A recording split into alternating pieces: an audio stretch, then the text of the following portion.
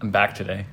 Did you miss me? Welcome back. Did I miss you? Okay, so I'll be thrilled on Sunday tomorrow when we're now in the future, but the past. I'll be thrilled tomorrow when you're gone. I'll have the whole house to myself, so I'll probably clean it top to bottom, even though Maribel is coming on Monday. Monday, I'll be happy too. Tuesday, the happiness will start to fade. I'll start to miss you. Wednesday, I'll be like, where's my friend? And then Thursday, I'll be super happy to see you. And Georgia will be looking for me out the back door. Yeah, exactly. It's impossible to not, even if I want to really focus on not missing you when you're gone, it's impossible because we have like a nostalgic dog who she reminds me of like a funny, she's like a princess on the prow of a ship. Like, oh, I was thinking like turn of the century, like in the prairie, looking out from the log cabin, kind of like cowboy times. Oh yeah. So it's like same idea. Same idea of yearning.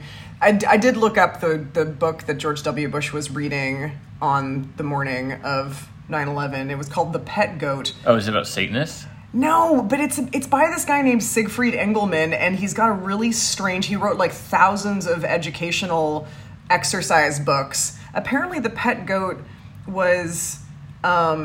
It's from the direct instruction teaching method, and the exercise tells the story about a girl's pet goat, which her parents want to get rid of because it eats everything.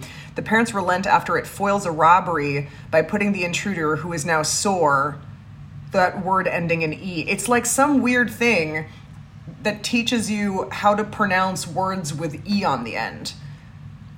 Like, it's, okay. So this, I guess this guy has, like, in the 60s and 70s, like, developed this whole educational framework. Like a mnemonic device / storytelling. I guess. Yeah, that makes sense. It's like how if you're going to remember a bunch of stuff, you create rooms in your mind and you put them, that whole thing of create a path. The mind palace. Yeah, it never worked for me, but I'm sure the ideas sound.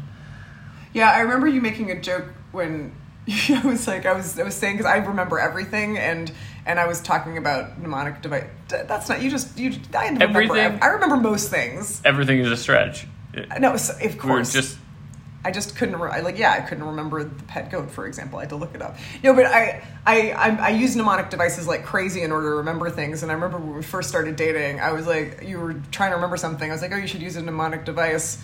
And you were like, you know what is a good mnemonic device? A name. And I thought that was a great joke.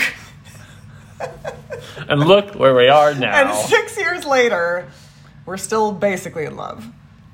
It's still basically a good joke. It is. It's more than basically a good joke. That's like, when you say things like that, I'm like, I think we're going to make it. We're going to go the distance, me and you, because you're interesting. And incredibly annoying. It's like the sand in the oyster that's making the pearl of our relationship.